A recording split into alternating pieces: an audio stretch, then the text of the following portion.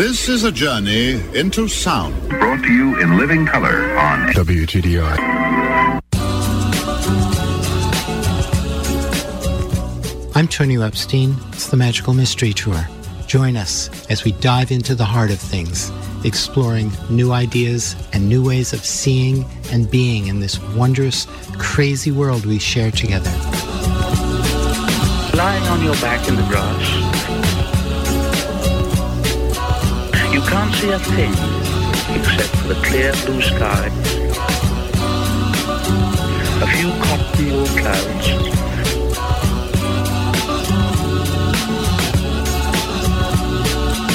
higher and higher in the great dome of the sky, filling it with song.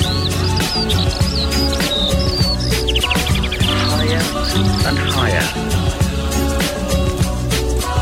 filling it with song.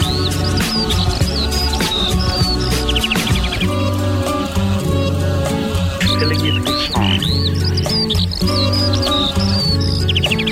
They sound quite mad, don't they?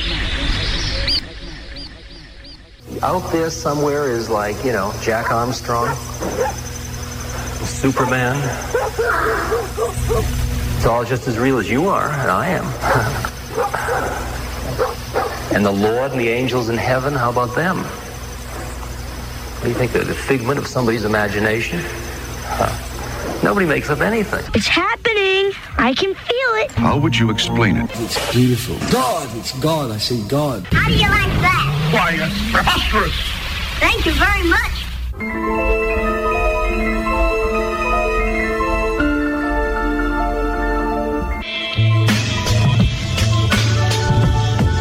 Are you sitting comfortably? Well, put your seatbelts on, because you're in for a harrowing ride. I am the narrator, the voice that guides the blind, following not with your ears but your mind, and allow me to take you back on force through time, to explain the significance of things you may think insignificant now, but won't further down the line.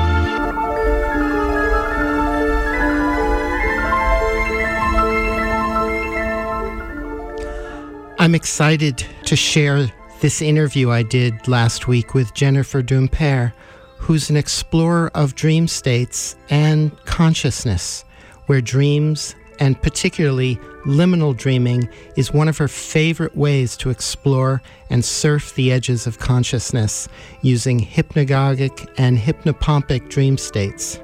Jennifer Dumpert is the author of Liminal Dreaming, Exploring Consciousness at the Edges of Sleep. She's also the founder of the Oneronauticum, an international organization that explores the phenomenological experience of dreams as a means of exploring and experimenting with mind. She also lectures and leads workshops all over the world. Jennifer Dumpert, welcome to the Magical Mystery Tour. Thank you. It's a pleasure to be here. You say the urge to play with consciousness is hardwired into the human psyche, and that it's through consciousness that we explore the world and all our feelings and thinking and imaginal aspects of our experience. How did all of that begin for you? That's an excellent question. I started playing a lot with hypnagogia and hypnopompia years ago. I had already been doing a lot of work with dreams, and I started to realize that the dream spaces between awake and asleep were really fascinating realms to experiment with. And so I started going into those places, and it's an amazing reflection on mind to be in such unusual states that are so different from the sort of subject-object relationship that we mostly have with the world. And that really started to swirl in a lot with imagination. Imagination is sort of a faculty of perception. That's what the Sufis say. And so much of what happens in liminal dream kind of involves imagination. It's kind of like a kaleidoscopic tour through your own imagination, memory, thought. And I started to develop what I call in the book liminal mind, realizing how much I'm kind of thinking with my imagination all the time, how much I'm perceiving. That's kind of a swirly kind of answer, but it's a very complicated question. Well, I love that notion of the imagination as a faculty of perception that's pretty foreign to our culture. Very much so. I mean, we very much devalue imagination. Oh, you just imagined that, or imagination as a thing for children. As I said, the Sufis call it a faculty of perception, and they say that it's the only one with which we can perceive the divine, since you can't really directly experience divinity, their idea of divinity, then the only way that you can perceive it is through imagination. And so, therefore, it's sort of the most important sense. And, really, so much of how we perceive the world is through imagination, even vision, which we totally value, right? Oh, I see as a way of saying I understand, but even vision entails an enormous amount of imagination. A lot of what we see is what we imagine is there, rather than what we're actually seeing. Right, and there's a saying that only the heart perceives reality rightly. The rational mind does not perceive reality at all. It interprets. Actually, that's where imagination comes in, to help us interpret the reality that we're perceiving through our 5 physical senses. And only through our heart do we perceive things rightly. That's great. I love that. Probably what I love about the liminal dream space, and in the same way as perceiving via imagination, is the relaxing of the ego. Like you just said, it's like so much of our moving through daily world is the very firm grasp of our forward mind, the self that we think we are, or the self that we want to be, or, we operate so firmly through all of that. And so much of what happens to us or what we see is based on that. In liminal dream space, since it's sort of non-narrative, you don't tend to be as much a person moving through a world. Even in REM dreams, it's still like waking life. You're still a person moving through a world, which is weirder. You might be being raised by squirrels or, whatever it is, but you're still a person having experiences. Whereas in liminal dreams, it's kind of this non-narrative, free associative whirl of consciousness. And so you aren't really moving through the ego in the same way. So the experience is really different. Well, since you brought that up, I would love to hear you talk more about that distinction. You share some of your liminal dreams in the book, and the way you narrate them, it still sounds like it's being narrated through a first-person perspective. And I'm wondering if there's a way that you can talk about that distinction that you just made. Okay, so there are sort of levels of hypnagogia and hypnopompia. It's a little easier to talk about hypnagogia because hypnagogia is when you're falling asleep, and hypnopompia is when you're waking up, and those spaces between awake and asleep. And since in hypnagogia you're leading with your conscious mind, it's your conscious mind sort of slowly moving into sleep, it's easier to find the distinctions there. So kind of counterintuitively, once you get deeper into the dream, you do start to get kind of more narrative snippets, or even in the dreams that I narrate, there are some narrative snippets of things happening to me, but a lot of it is just like hands playing a piano. I'm paraphrasing from one of the dreams I know is in the book. Hands playing a piano really fast, spinning in a circle, and the color purple, and it's kind of like I'm seeing those things happening, but that's not really what it is. It's just those things happening. Those things happening without the sense that there's a me seeing them that's separate from them, It's just those things. And so it's impossible to write it out as a subject writing something and make it not sound like it's me watching it. So you kind of have to have the experience to understand what I mean. And yeah, there are bits like, a bunch of guys standing around in a circle talking. That's part of that same dream. And that has the familiarity of like watching something like filmic or whatever. But a lot of it isn't. A lot of it really is just the thing that's happening as if that's all there was. Does that make sense? Again, it's very difficult to explain. It totally makes sense. What just occurred to me while you were describing that was that when I'm experiencing or in the state of presence where I'm no longer identifying as a particular separate self, that visceral sense that I have, and again, it's not so much I because the I fades away, that sounds very much like what you're describing. Yeah, very much. And again, it's just to sort of describe in words like this something that's not like this. And the book has a real slant toward trying to get people to try these things. There's a lot of exercises, trying to get people to experiment with going into hypnagogia or hypnopompia and seeing what they find there. Because as much as I can, talk about it, it's really the experience that's what turns my crank. The experience is the thing that's super interesting. And, in the book, there's a lot of how-to. And I know that a lot of books have things like that, whatever, like The Artist's Way, have things that are practices, and sometimes people do them and sometimes people don't. Sometimes people say, oh, they're just interested in kind of the ideas. But I really hope that people do try playing with this so that they can have the experience that I'm attempting to describe, by talking about what it's like, by transcribing some of the dreams. And even in the time since I've written a book, one of the great frustrations about writing a book is that then it is what you're thinking about all the time for a long time, and then it takes almost a year to get published. And in the time between when I finished it and now, which is something like 10 months, I've still been thinking about and practicing liminal dreaming. And I've had all these new experiences, and I'm learning more about it all the time. Well, I'm fascinated by this. I've always enjoyed dreaming.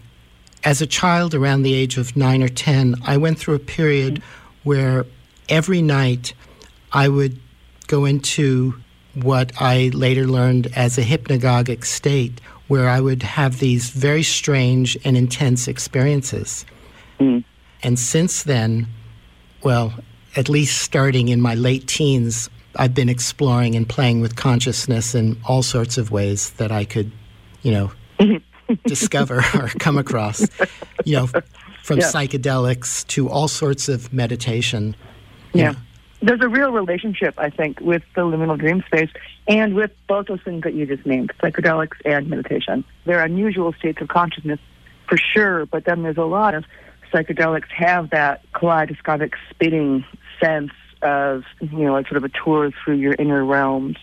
And meditation does, in its deeper places, does drop in to, where you're almost surfing back and forth between hypnagogia and meditation space, like going into, where the ego sort of finally shuts up, the constant mattering of our, what the Buddhists call the monkey mind, which is, you always have your internal monologue going blah, blah, blah, blah, blah, blah, blah, blah in your head. And to have the experience of it stop is pretty remarkable. And then what comes in when it stops. We were talking earlier about the ego. So I think all of those things have a lot of commonality for sure.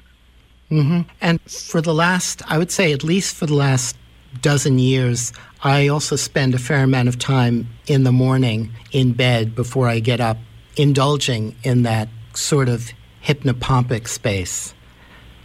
It's my favorite thing in the whole world. Yeah. For me, it's very self-indulgent, but it's also very practical because I'm incubating all kinds of things that I'm just wanting to experience. That's funny. Those are exactly the two adjectives I always use for it, self-indulgent and practical. I figure out a lot in the hypnopompic spaces. I'm laying in bed in the morning, and I'm thinking about, well, what am I going to do about this? What am I going to do about this? And drifting, so as I said earlier, in hypnagogia, you're leading with your conscious mind. In hypnopompia, usually you're coming out of REM. So you're leading with your dream mind. And so in hypnopompia, you might start to crest to consciousness and feel like you're forming ideas and then realize that what you thought was an idea is, in fact, a dream. And so I start to think about what it is I need to figure out, a problem I need to solve, what's going to be my next move, whatever it is. And then I'm back drifting kind of into dream space, and often I'm like, oh, wait, I know what it is. Sleep on it, right? A lot of the dream incubation practices or dream creativity practices, again, some of these exercises I have in the book, rest on the basic premise that you probably already know the answer, that your mind already knows what it is you should do, or, what your next move should be, or whatever. And it's kind of a matter of getting in touch with it, what you need to heal, whatever, getting in touch with it. And then it can kind of come to the surface. So I think that's one of the reasons that hypnopompia and hypnagogia are both so good for that kind of problem solving, working through whatever is on your mind. Yes, and there's a wonderful line in the book that really struck me, and that's dancing with the subconscious.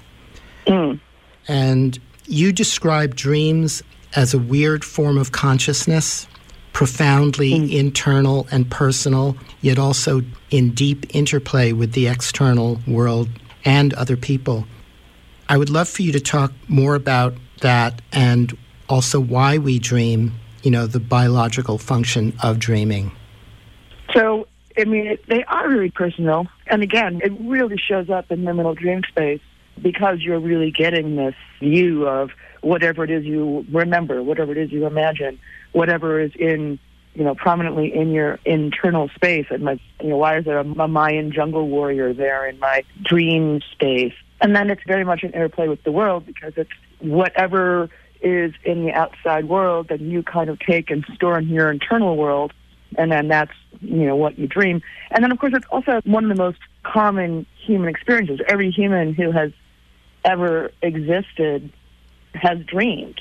And what a crazy psychedelic thing to all have in common. Sure, we all drink and sleep and cry and laugh. All right, sure, but we all dream, and that's some weird stuff happening that we all have in common.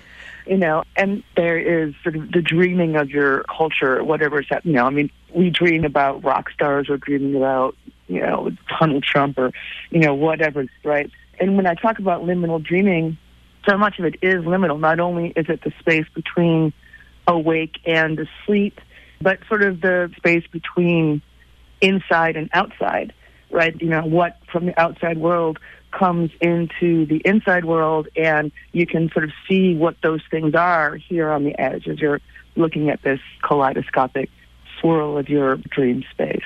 Why we dream, there's a lot of different explanations. A lot of different people theorize about why we dream. The one that currently has probably the most popularity, and I, by the way, I don't think that they have to be mutually exclusive. I think there can be a lot of reasons why we're dreaming. One of them is that dreams help transfer short-term memory into long-term memory. So infants in the womb are in REM most of the time, and they think that their brains are forming. And partly, dreaming is your brain's forming. It's what from your short-term memory is going to enter into your long-term memory from, your experiences is actually going to get integrated into what is your larger or more long-term self. One of the things I talk about when I'm teaching workshops, again, depending on the crowd, but I often talk about how conscious dreaming, learning to be aware of your dreams or interacting with your dreams, and I don't mean lucid dreaming, I mean conscious dreaming. I just mean thinking about it and going into it and interacting with it, is actually the act of playing a role in the formation of your own neural pathways, actively participating in what's forming in your own brain. People so often ignore what is not only an amazing state of consciousness, wonderful if you want to experiment with your own mind, not only useful, harnessable in terms of healing and creativity and problem solving and all sorts of other things, but also, fundamental in how your actual brain is forming. And I love the notion of dreams and dreaming serving as a function of integrating our experiences, the new experiences we're having, into the body of our old experiences. And I imagine that that's all going on at a subconscious level, including all the things that we're not even aware that we're experiencing and perceiving. And that in our dream state, I think some of those things that we weren't aware of consciously, because our conscious mind is only capable of being aware of a tiny, tiny fraction of all the sensory input that's available to us, that in dreams, more things can enter into our experience. And then the dream world reinforces all of that. It's like we're having this constant conversation with the world outside and around us, engaging with our own inner dialogue about it that's informed by that. And then there's this constant cycle of reinforming each other And it's just this kind of beautiful mess and conversation. That's beautifully said. And, there's a Buddhist saying, and again, I'm going to be paraphrasing, but something along the lines of, the realms inside your mind are vaster than the realms outside of your body. Mm-hmm. So back to the Buddhists, what you were talking about earlier about the concept of liminal. I read a book several years ago about the Bardo, and they talk about the Bardo as that liminal space between anything. Yeah. Not just between life and death that most people associate the Bardo with. Yeah, exactly. You're right. Anything, in those gaps of consciousness, and the in-between, I was talking to somebody the other day, and he was saying, well, we, as humans, we're always fascinated with the between zones. You go to the seashore. There's something fascinating about watching the ocean crashing against the land, or, there's something about boundary zones or the in-between zones where you can really see things differently. It's a different perspective. And, we started out this conversation talking about the liminal and liminal mind and imagination, and how, in the process of working through a lot of these ideas and writing this book really brought me to that idea of liminal mind that I think the meditators and the psychedelicists, do have kind of an understanding of, the ability to not be in the black and white, but to be in the zones between and see things more clearly for where they're kind of meeting or one thing is changing into the other. If you're just joining us, my guest is Jennifer Dumpert. She's a dream explorer and writer, and she's the author of this fascinating new book that we're talking about, Liminal Dreaming, Exploring Consciousness at the Edges of Sleep. And this is the Magical Mystery Tour. Everybody experiences hypnagogia. Not everyone does hypnopomnia. If you're the kind of person who wakes up immediately, you might not experience hypnopomnia, but everyone does hypnagogia, and at least half of us do hypnopomnia. And it's extremely, extremely easy to find. One of the things that I've really been enjoying is I've been having these conversations like this one, or, when I've been teaching workshops, is just telling people that it's a thing. Yeah, that experience that you have when you're falling asleep, it's actually a thing. It's got a name. You can go into it. You can open it up. You can have amazing experiences in there. That's enough for most people to actually have the experience. Then most people are, I listen to your talk, and now I've just been having hypnagogia every night. And I'm like, yeah. And I think naturally the ideas that we're talking about, things like liminal dreaming, liminal spaces, understanding liminal mind, and the play of imagination, almost just naturally arise when you start playing with these experiences. Well, for a number of years now, I've been experiencing just the beginnings, the inklings of liminal dreams. When I read, often I'll nod off as I'm reading. And I use a Nook, which is a digital reader, and I'll hold it in my hand. I like to read in bed. It's my favorite place to read. It's a great space for me. Most of the things I enjoy the most are in bed anyway.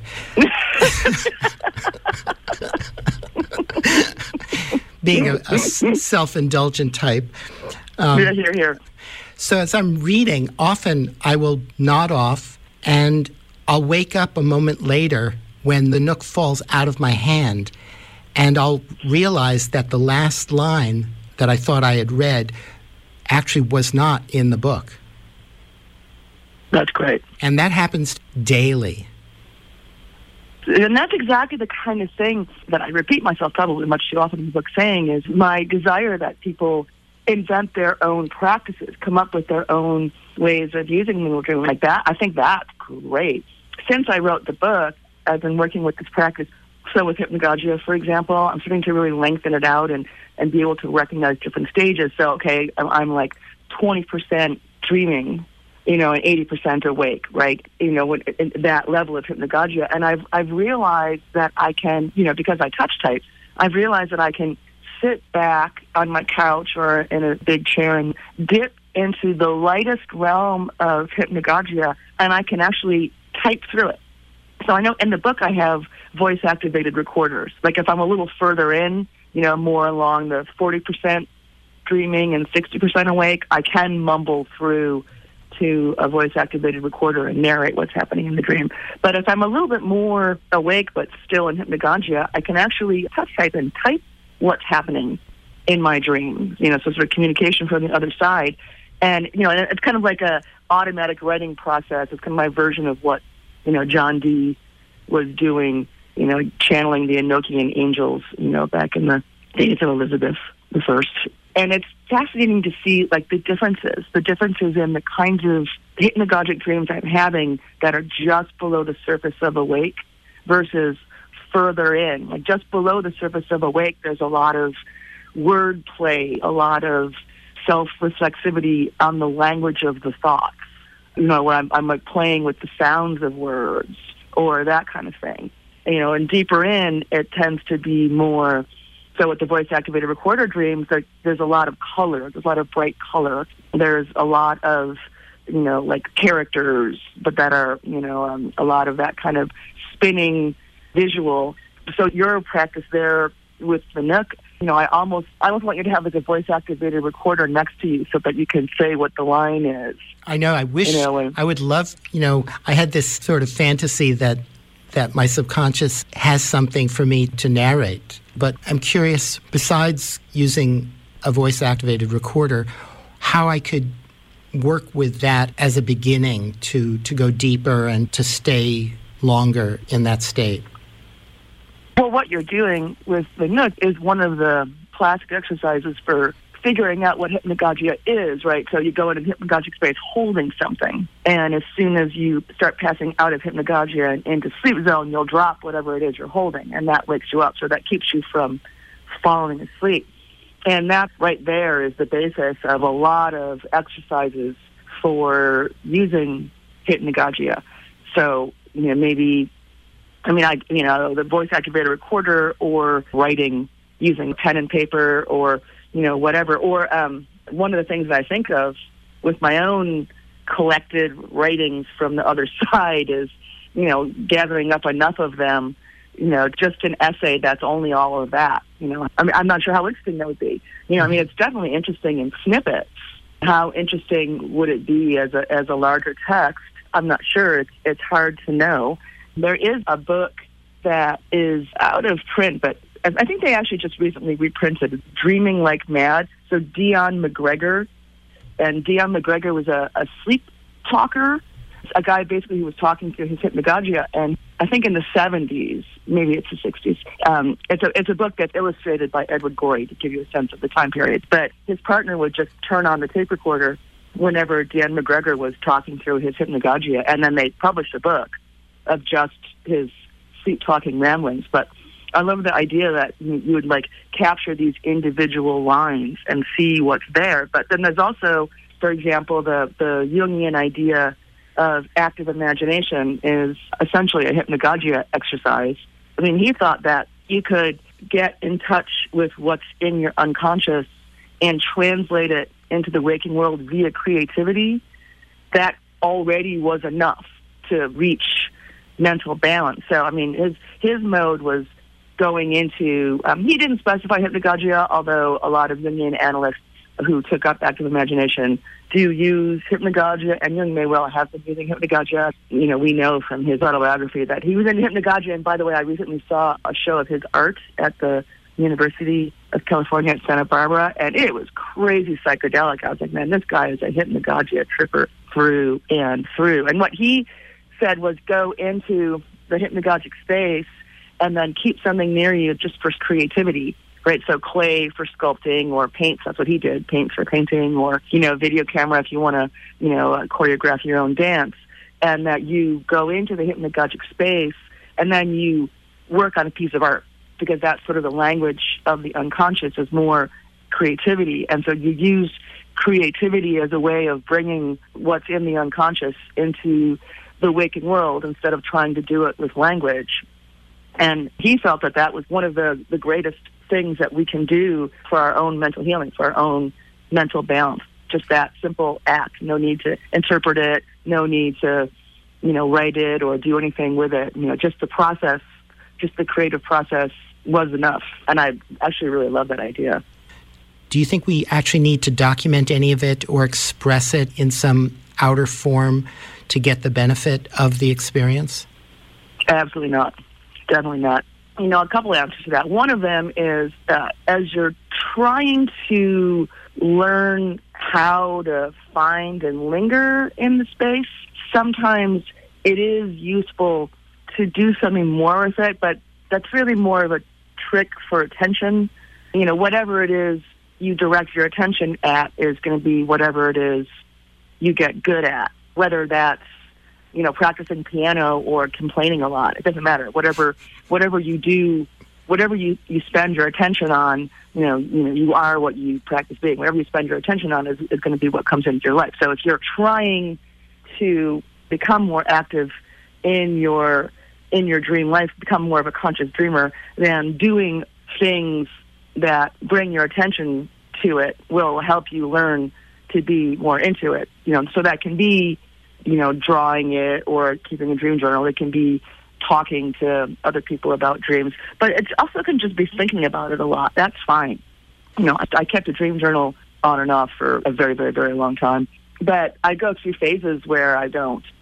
And I'm just going into the experience. And once you can easily find the experience, at this point I can drop into it pretty much any time. Once you can easily find the experience, going into it when you're falling asleep or lingering in it when you're waking up is totally enough.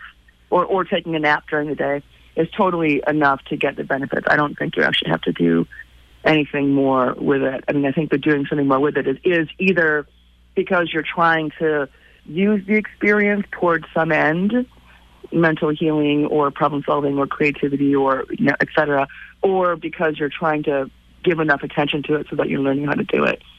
I'm so envious of your ability to just drop into that state at will. And so far, I haven't been able to remember any of those lines.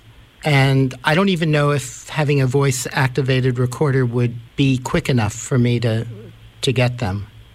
Yeah, it might not be. It's, I started with the voice-activated recorder in part because, even the process of waking up and reaching for a pad and pencil is often enough to chase away the dream. The dropping of the book, the dropping of the Nook from your hands onto the bed is potentially enough to chase away what the line is.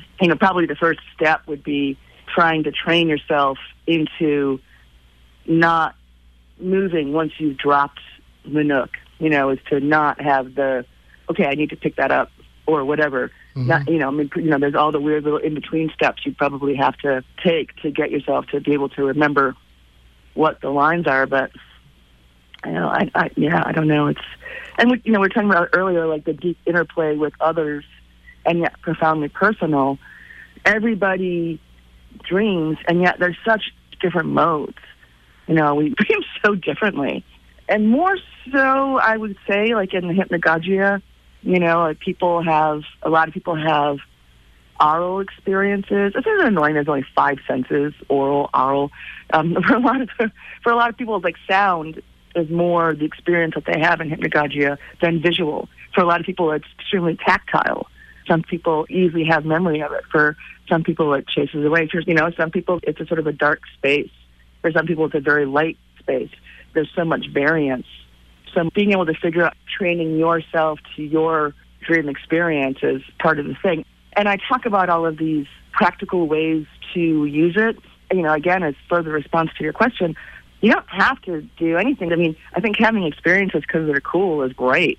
If you go through hypnagogia when you're falling asleep and you remember that it was really cool, but you don't know anything else about it, that seems fine to me. Like lying in bed and giving yourself over to a pure 20 minutes or whatever it is of amazing experience is reason enough. Our days have enough work in them and enough difficulty that giving yourself over to 20 minutes of that was a fascinating experience seems like reason enough, frankly. And also, it feels very healing. It's a very blissful state. Mm-hmm, for me too. So it strikes me as being very beneficial regardless of whether we remember or not. And in the book, you talk about how it's much, much harder to remember liminal dreams than REM dreams. Yes. I think they're so difficult to remember, partly because the experience is so foreign. So it's like if someone's name is, Bob or Joe, I can remember that. But, somebody who has a name with which I'm completely unfamiliar, usually because I don't have the cultural background to have familiarity with the sounds and the names, those are much harder names to remember, because I don't have a familiar framework to hang it on. So partly, I think liminal dreams are harder to remember because the experience is so foreign. Also, because they're so fast-moving, there's so much going on. It's like trying to describe the ocean by describing a drop of water. Even when I can pick out some set of images or associations or whatever it is from the liminal dreams, it's the tiniest fraction of it that I'm capturing because there's so much going on. And again, one of the practices, and I do talk about an experience of this in the book, kind of my first major experience of it. I've realized that I can have several different tracks running at once.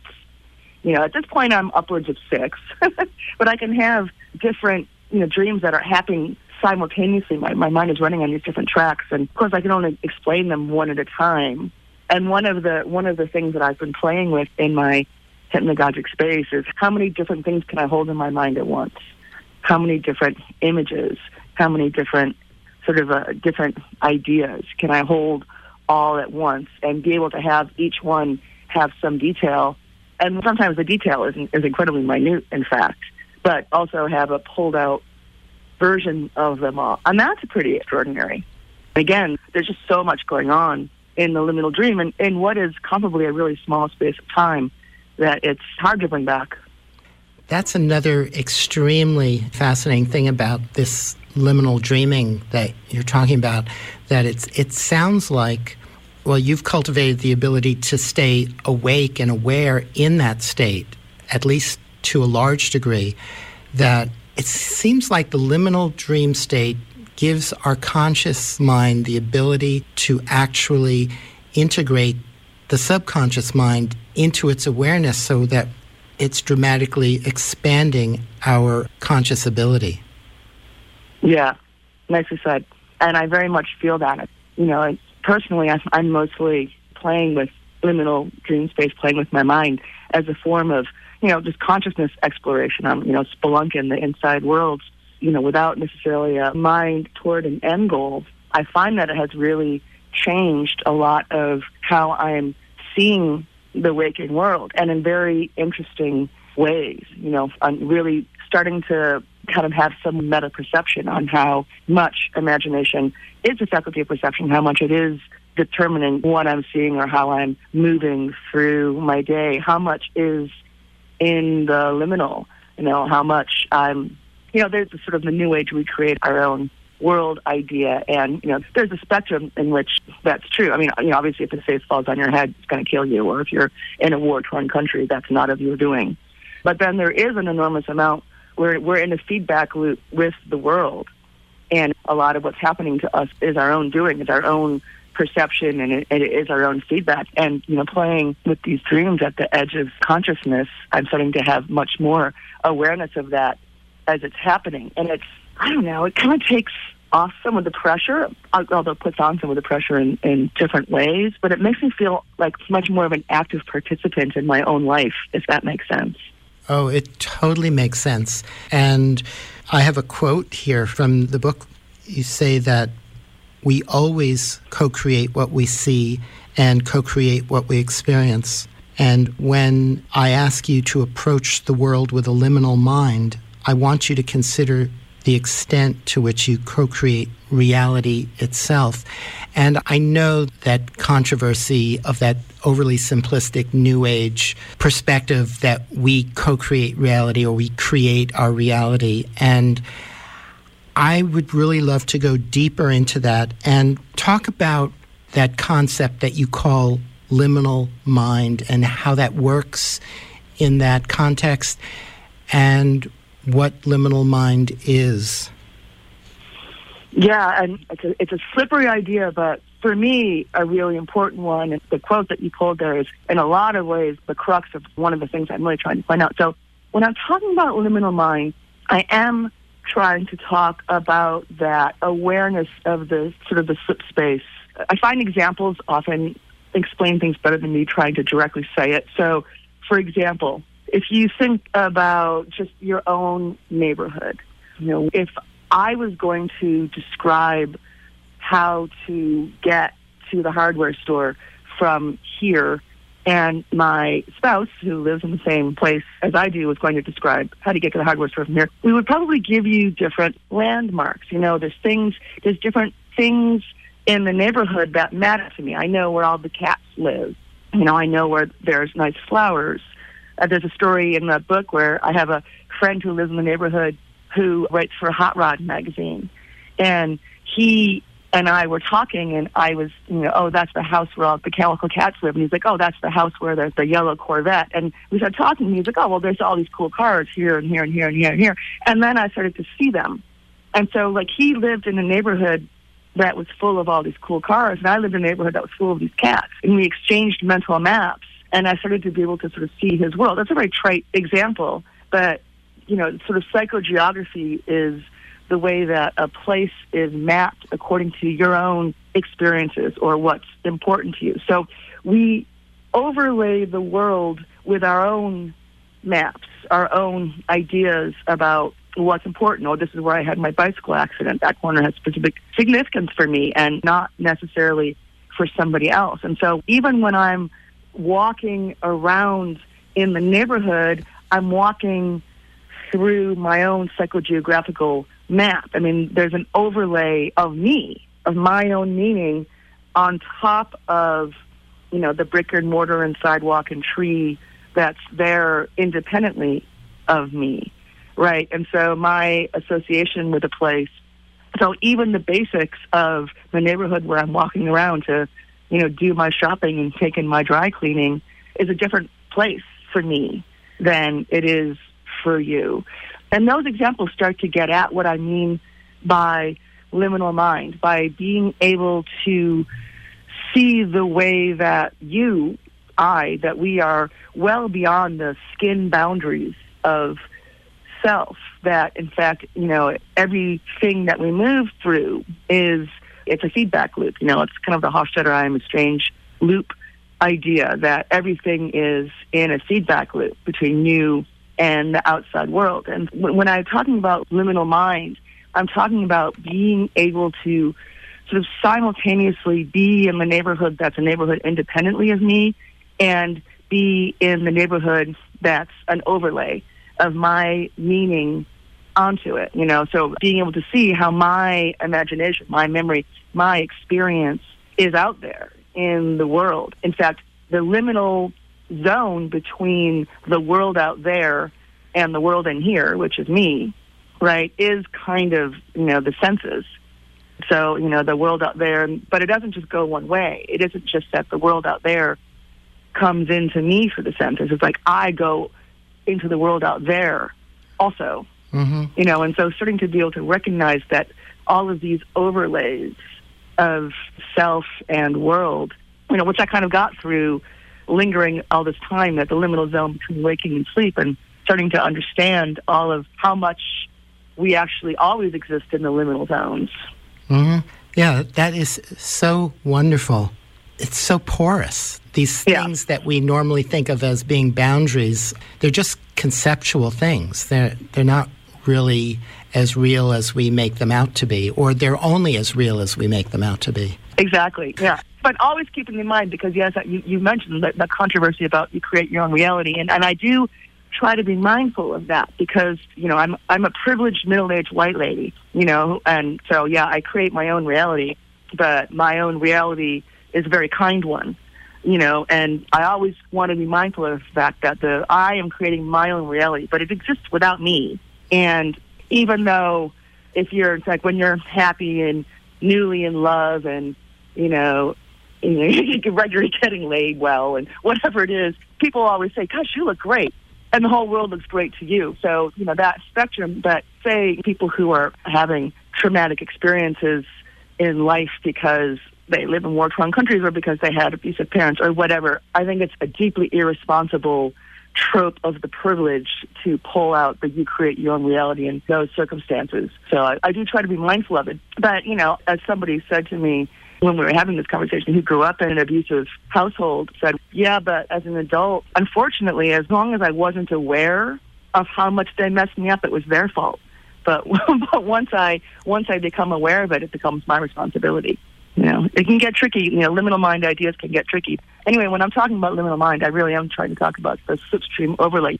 And I still do it, though it isn't as active a practice as it has been. But I had a practice called the Urban Dreamscape, where I was using psychogeographical practices to actually use the city as a dream journal. So I was using active imagination and visual association to turn things in my neighborhood into dream journals. So I would take a dream, for example, and I would walk somewhere in my neighborhood and I'd be like, okay, it's going to go there. And I would break the dream up into kind of bite-sized chunks. So that, I had like 7 elements of the dream.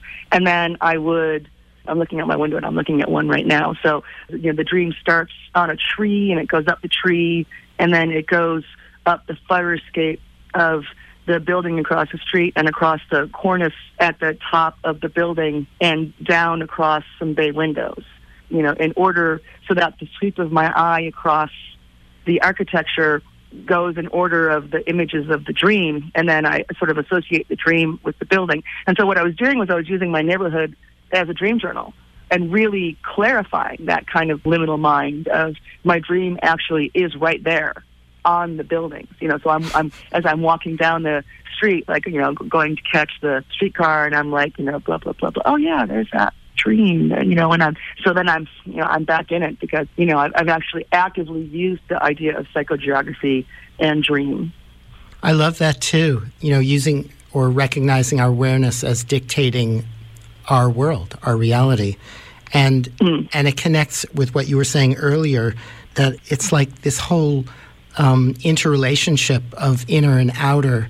It goes way beyond just co-creation, because there isn't a clear separation between us and the outer world that we're in relationship with.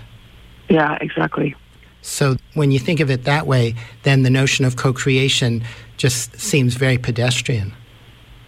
Yeah, right, exactly. It's almost a simpler way to talk about it. And you were talking about like the characteristics of what liminal dream space is like for people. And, it's also true that for some people, liminal dream spaces, there's darkness, there's some frightening stuff in there. And it can be used that way as well. So Yoga Nidra is a yogic practice that I would say is bringing sort of a guided meditation that brings people into the liminal dream space. I try to be careful with that one too, because some Yoga Nidra teachers agree with me.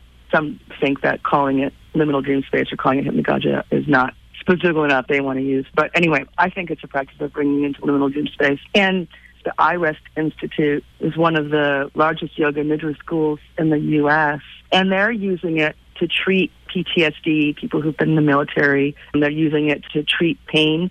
Uma Dinsmore-Tully, who has the Yoga Nidra Network in the UK, is doing a lot of work with women in childbirth, Yoga Nidra for pain and childbirth, for trauma, for like being able to go into these dream spaces, even if your experiences are dark and frightening. It's kind of a more safe space to be facing those things and interacting with them. So even for whom the liminal dream space is not the fairly blissful place that it is for me, and it seems like for you as well, it still is an amazing place with a lot of applicability. I would love for you to talk more about that. That sounds like it relates to the Buddhist notion of befriending your demons. And I do actually have an experience that I've had in a liminal state of claustrophobia, of feeling either being buried alive or being completely unable to move. Talk about how we can use those kind of dark and unpleasant and even terrifying experiences. So sleep paralysis, as you mentioned, and that's an experience that most people have at least had, and some people have quite regularly, or various forms of it, like with your claustrophobia, often tend to be liminal dream experiences. Sometimes they're REM dream experiences, like being paralyzed. that's a pretty common one. What the scientists will tell you is that the chemicals like acetylcholine and other chemicals that flood our body to paralyze us during REM so that we don't act out our dreams, your mind is moving faster than your body. And so, the REM breaks through. For some reason, your body is like, okay, well, it's REM, and so it floods your body, but it isn't. Or it might be REM, but it also happens in liminal dream space. And when you're in liminal dream space, your waking mind is still online, even though you are also dreaming, so you're experiencing both at the same time. And so your waking mind has enough understanding of the fact that you're paralyzed, and that's quite terrifying. And a lot of people, for them, the experiences comes along with some sort of demonic presence. In our culture, we have the succubus and the incubus, and a lot of Asian cultures have various forms of ghosts, or Hawaii, you've got the night marchers, or you've got the old hag, or the cat that sits on your chest. In Italy, there's this weird little hobgoblin-y demon dude. Almost all cultures have some version of this evil presence. I've experienced it as some sort of dark force of evil person breaking into my apartment. And it's extremely terrifying. And one of the ways to work with it is the fact that it is a dream, and it's to actually actively bring on the experience. There's an exercise in the book for actively bringing on sleep paralysis, for example. And 8% of the population has sleep paralysis pretty regularly. I'm not one of those people, but my friend and colleague Ryan Hurd, who runs the Dream Studies portal, is, and he wrote a book called Sleep Paralysis, and so I got my exercise from him, that is actually actively bringing on the experience so that you're the one controlling it. And always when you're the one in control, it gives you a more power, more of a sense of power over the experience. So kind of counterintuitively, what you're actually doing with these kinds of frightening experiences is you're trying to bring them on yourself. You're trying to activate them so that you're ready. You're like, okay, I'm going to go into that scary space. It's just a dream. I'm the one who's making it happen. And so I'm going to go in there. And then when you're there, one of the things that you do, as per Ryan, is you're really trying to pay attention. You get curious. Get curious about the demon. What color is the demon? Could you visually describe the dude who broke in your room? What's he wearing? Try to talk to them. If you actually say something, what do they say in return? One of the things that Ryan says is that curiosity is the thing that overcomes the fear. And so one way of dealing with these frightening spaces is trying to get really curious about them. Try and bring it on yourself and, kind of go into the space. So that's one way. The yoga nidra practices are another, because with yoga nidra, you've got somebody who is helping guide you in an experience. So you can find a yoga nidra teacher who's going to give you a lot of images to meditate on. So you're sort of recreating your internal space, almost like building a new room, right? Recreating your internal space around the images that they give you, so that when you go into these liminal dream spaces, you're naturally, walking through a field of roses or whatever it is. So again, with that sort of association, that's another way to sort of deal with it. And actually interesting ways to go into working with frightening dream spaces. The two senses that never get paralyzed are your sense of hearing and your sense of smell, because there's no reason in a REM dream that those would be dangerous for you. How you interpret them is one thing. So you can also keep a scent by you, keep a sound going. Rose is people have done studies. Rose is great for counteracting frightening dreams. Lavender sort of helps you sleep. Or, meditate to some particular soundtrack, or even, record your kids playing or your cat purring, or, whatever is comforting to you, and, have that playing while you're going into the dream space, because you can still hear. So these are all ways of going into it. And again, going back to the idea that the curiosity is the thing, like you mentioned, befriending the demon. And, some of the success stories that I know that people have had working with sleep paralysis has been approaching the demon. Hey, what do you want? And I had one guy working with me who finally went up to the demon and said, "What do you want?" And the demon said, "I've been trying to get your attention for years. I have this wise man over here who wants to, tell you some things." And then it turned into a whole different kind of dream for him. I love that example in the book, and it just hit me that we have this tendency in our culture to look at the other as being dangerous. And we have that knee-jerk impulse to see anything that's not like ourselves as being either dangerous or potentially dangerous. And if we could just talk to it, ask it something, get into a conversation with it, and experience it in a way that we can relate to it, then it's no longer the other. Yeah, that's great. And that, we were talking a little bit about what is liminal mind. And one of the examples in the book is entre chien et loup, which is between a dog and a wolf. That's a French saying. And the idea being that at the crepuscular hour, at twilight, which is the liminal time of day, you can't tell whether it's like a dog or a wolf, whether it's the familiar and safe or the unfamiliar and potentially dangerous. And part of what liminal mind is learning to look at everything kind of both ways. Instead of trying to say, oh, yeah, okay, safe, familiar, foreign, dangerous, is to let yourself go into that twilight mode where, you're not entirely certain. And, of course, the twilight mode is also when we use the faculty of imagination most often, because that's when we actually think we see more than we're seeing, and we're filling in with the imagination what we're seeing. So that's the time of day when you're seeing a lot with your imagination. So all of these are starting to loop back into what the idea is of liminal mind. My guest is Jennifer Dumpert.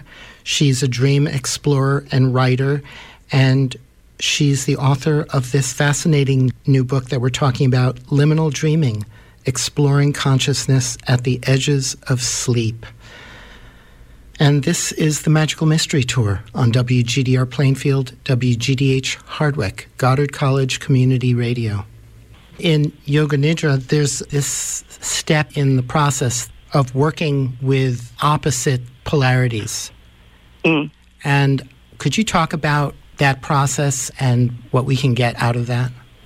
So working with opposites kind of does a short circuit to the reasoning mind, right? And it's one way to get us to sort of, drop the forward grip of the logical ego, right? So if you can simultaneously, like hold an acorn and, there's a huge tree inside the acorn, but the acorn is inside the huge tree, to be able to find the balance point between the opposites, it kind of short circuits your ability to understand it with your reason, and you start to have to understand it in different ways, understand it poetically, or understand it with your heart, as you said earlier, or, understand it with your intuition.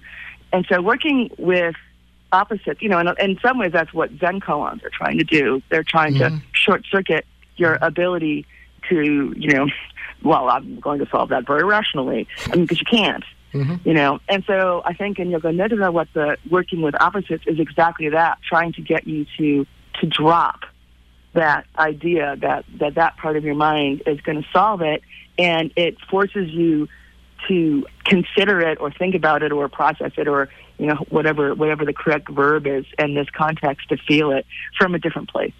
And again, that's sort of liminal mind. Yeah, a practice that I learned many years ago was to take two opposites and imagine them at the far ends of a really big room and have them rush at each other at full speed together and smash into each other. That's great. I love that one. Yeah, I really love that, because that had like this instantaneous effect of short-circuiting my brain.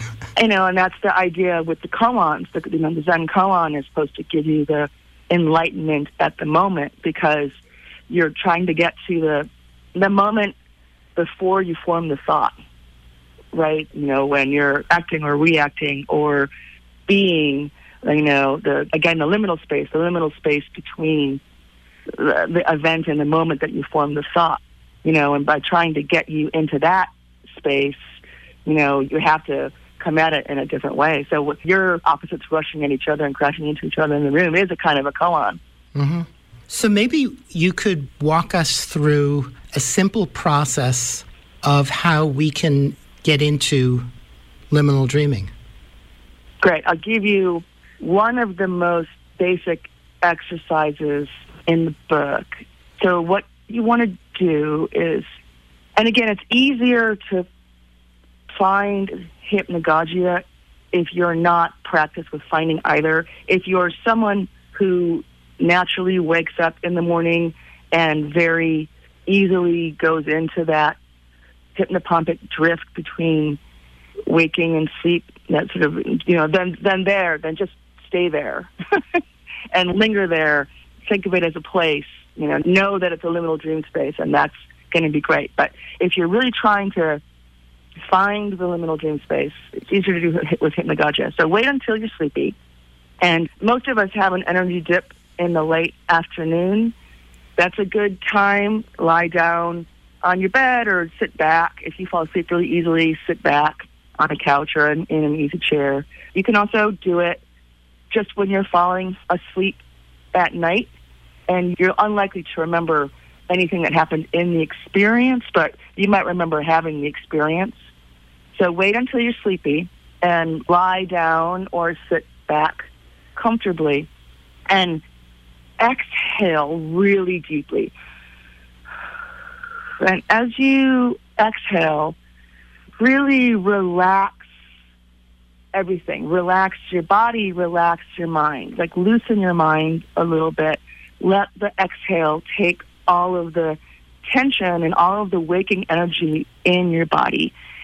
And wait for whatever it is that happens. So you might be, you've got your eyes closed. It might be points of light. It might be just a softening of your thought process. It might be imagination. It might be that your imagination is it's getting a little easier to float into the imagination. I kickstart my hypnagogia liminal dream spaces with imagination pretty often. Go into your imagination space and kind of let the imagination start to flow. And as you exhale all of the waking energy from your mind and body, let it animate this beginning of the liminal dream, the points of light or the whatever you're imagining. It also might be sound, right? Maybe you're hearing some sort of rushing sound, whatever it is. Let your waking energy animate that, and it will take on a little bit more life of its own, and you're kind of perceiving it, so it's kind of feedbacking through you. So take in with your senses, including a sense of imagination, what the liminal dream is. Exhale again and continuing to release waking energy from your body and mind. And then I call this exercise the feedback loop. Just let the energy sort of loop out of you and into the liminal dream. And then let the liminal dream be the thing that you're perceiving, so sort of loop back into you. And by creating this feedback loop between you and the liminal dream, all of your waking energy is going into the liminal dream. And so it starts to develop its own life. And then you can just slide into perceiving it. That exercise is called the feedback loop. It's in the book. It's also on my website, liminaldreaming.com, as are many beginning and more advanced exercises for finding liminal dream space and also for using liminal dream spaces. And a lot of really what you're doing is just letting yourself slip into sleep and loosening body and mind so that you can linger in liminal dream. But that's a great exercise for finding space. And in the book, I think you have a whole chapter on practice. Could you talk about the value of developing and keeping a practice? And you also talk about using liminal dreaming as a spiritual practice for yourself and also as a way of exploring consciousness and as a form of meditation. Mm-hmm. So I'm a huge believer in practices, and it almost doesn't matter what it is. I have a friend who's a car mechanic who for him, I would call it a practice.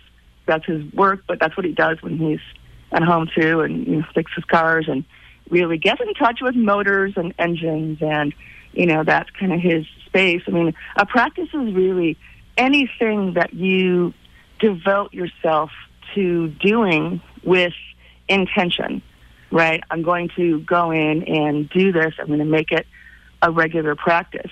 Like I said earlier, you are what you practice being, and whatever it is you put your attention on is going to develop in your life, right? So, and you have to practice to be good at everything. I mean, even being, kind to your children or your partner or your parents or your cat or whoever it is, right? I mean, you have to develop a practice of mindfully doing that. So setting the intention that something is going to become your practice is a way of focusing attention, is a way of wooing whatever it is. And so the point of a practice, one of the points of a practice, is that you choose whatever is meaningful for you. So for me, it's consciousness. Consciousness is the most, I search for the right word. I mean, spiritual is a loaded word in a lot of ways, but probably the easiest on hand. But, consciousness is definitely the most meaningful, the most important. The thing that takes up most of my thought is thinking about consciousness. And so my practices tend to be around consciousness, around understanding mind or playing with mind or exploring with mind. But you choose what it is that's important to you, and then you devote yourself. I mean, I like coming up with my own practices, so things like using the neighborhood as my dream journal, or all of my various liminal dream practices, exploring liminal dreams. Those tend to be the practices that I undertake.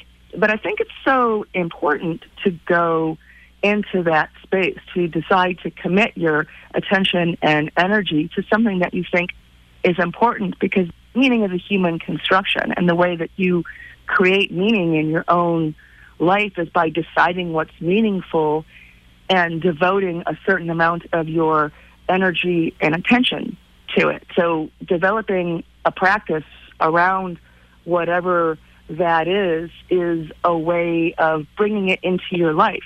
It's a very simple equation. The more time you spend thinking about and doing something that's related to consciousness or love or whatever, the more of that is in your life.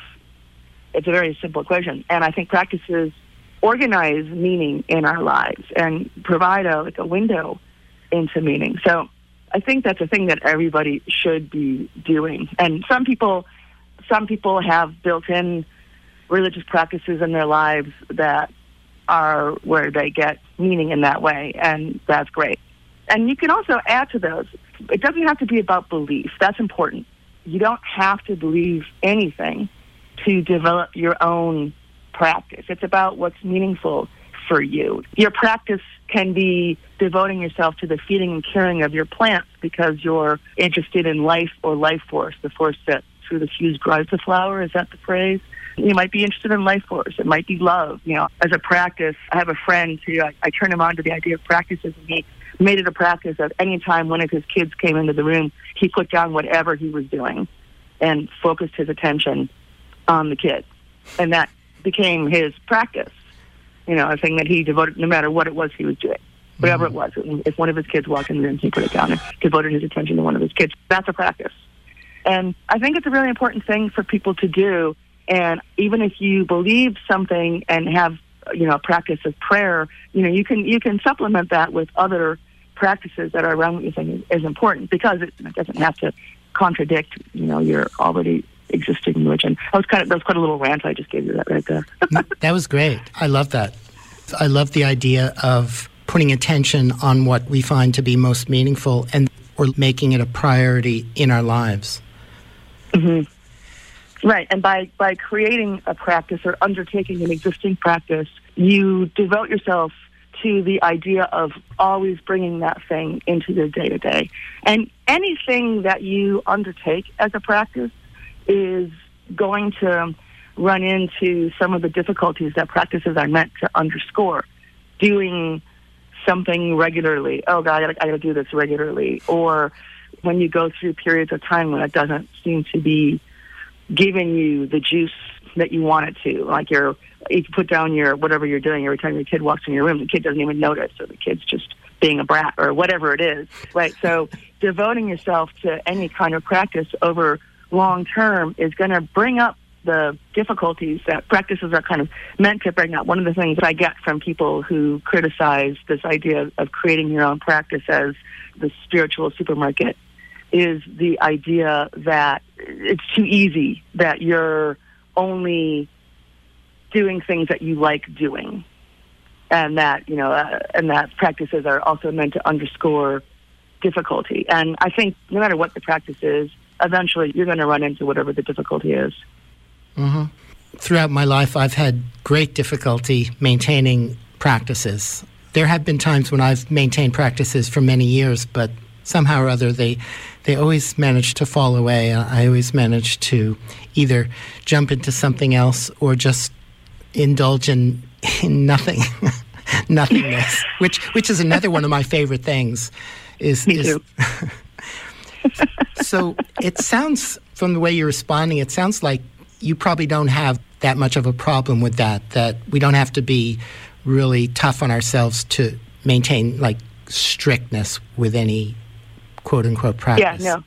I don't think we need to. I mean, some people feel that they want that kind of discipline in their lives or feel like they need it. And if people have the sense that they need that, I think that's fine. But I think the difficulty will naturally arise on its own. I don't think that you necessarily have to seek it out. Anything that you've devoted yourself to doing is going to uncover the difficulty of attention, right?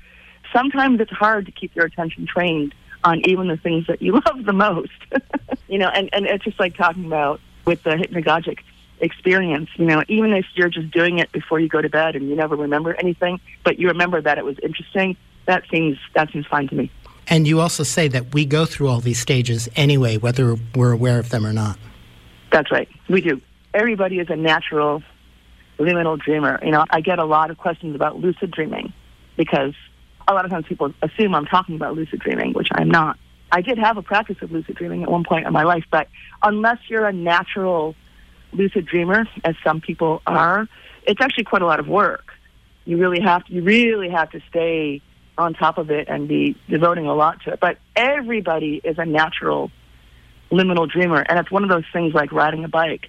Once you have found the space, once you realize where it is, when your arm jerks or your leg jerks, hypnic jerk, you're in hypnagogia or you're heading into hypnagogia, right? So we all know that experience. So everyone has the experience naturally. It's just a matter of learning to stop when you're in it and be like, oh, this is it, and having the consciousness of the experience as it's happening. But we all have it. Mm-hmm.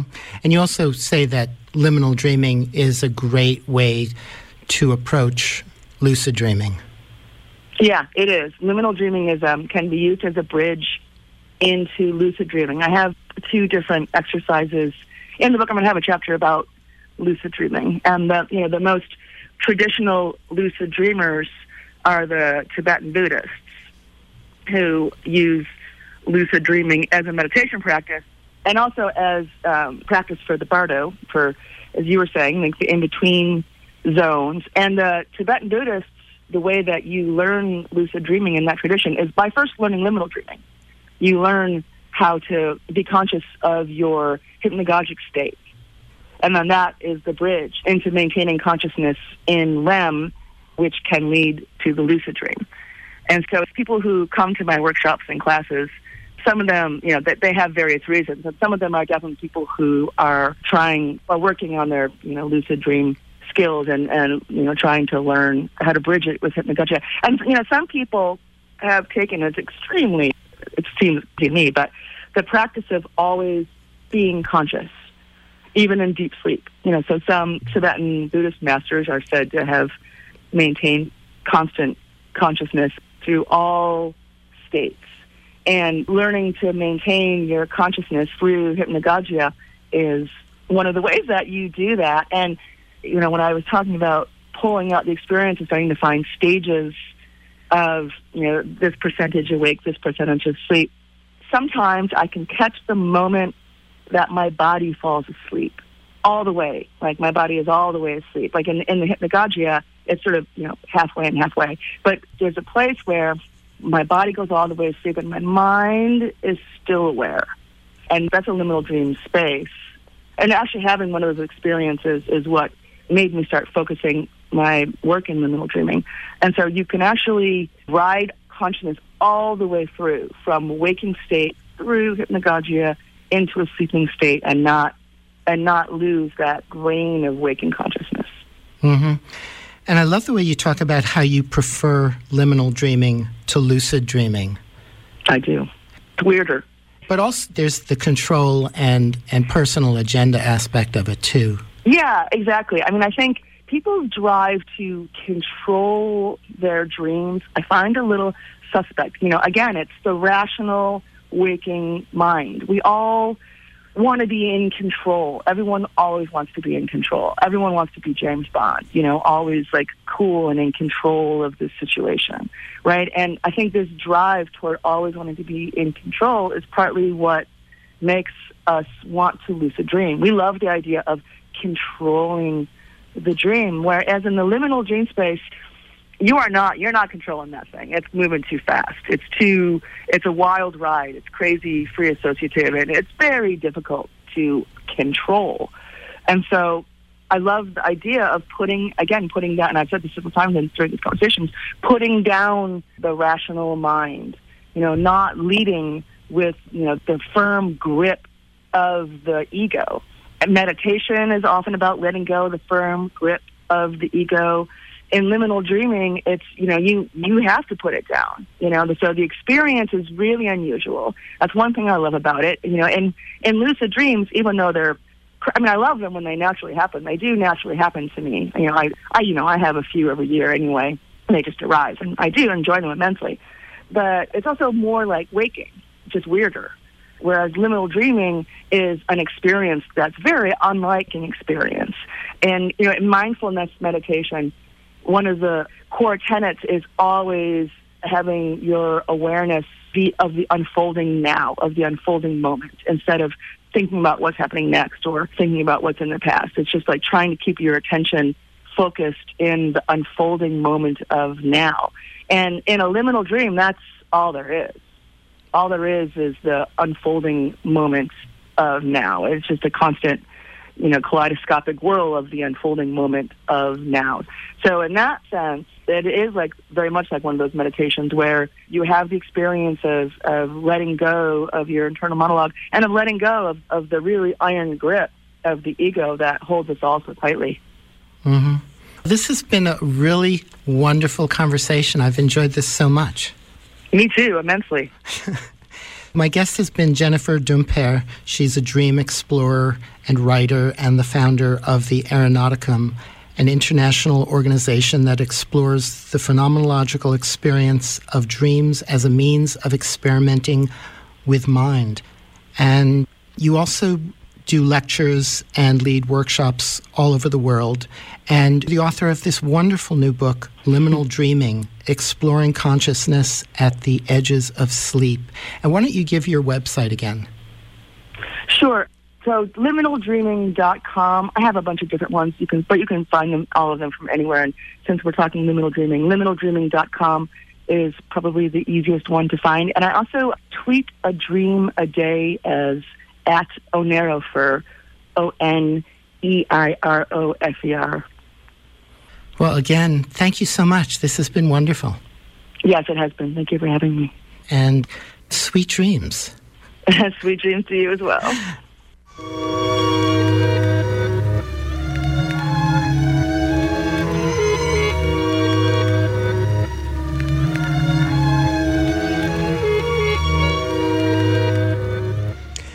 And since reading Liminal Dreaming and interviewing Jennifer last week, I'm delighted to say that my liminal dreaming has started opening up and expanding, and I've actually been remembering some of them. a lot of them actually, and spending more time in that liminal dream space with awareness. And I feel kind of like a kid in a candy store. So, kids, the book is Liminal Dreaming, Exploring Consciousness at the Edges of Sleep by Jennifer Dumpert.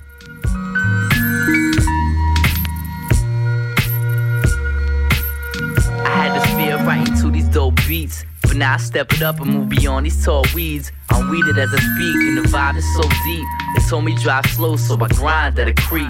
The motion is forward, I'm alive and I breathe. I see and I hear and I fly in my sleep. Flight to the sound that we use to count sheep. There is no insomnia, it climbs right inside of your bed between sheets. You blink twice and then you start to doze off, embracing this moment in time, that pillow's so soft. Usually a victim of the turn toss, sleep is priceless and this dream's coming at no cost. The hours spent before is preparation, to focus on the answers you seek through meditation. The location, a gift of the ancients, Egyptian dream temples to reach a destination.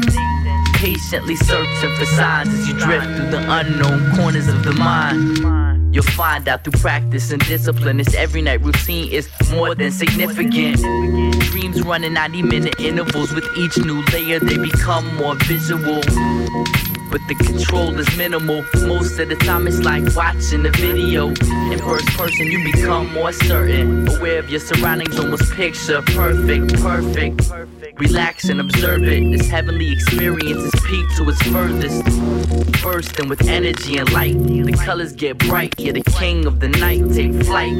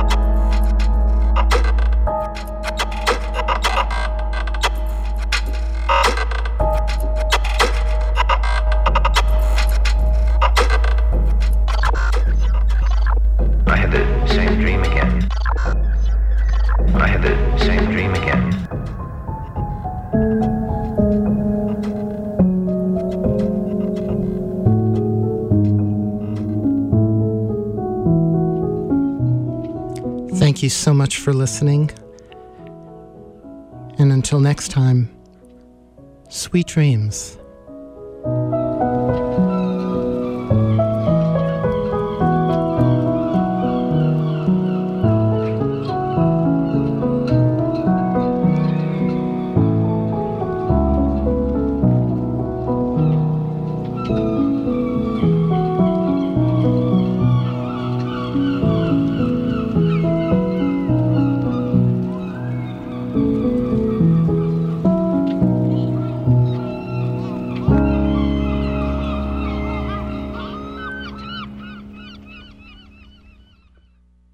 Question is, do androids dream of electric sheep?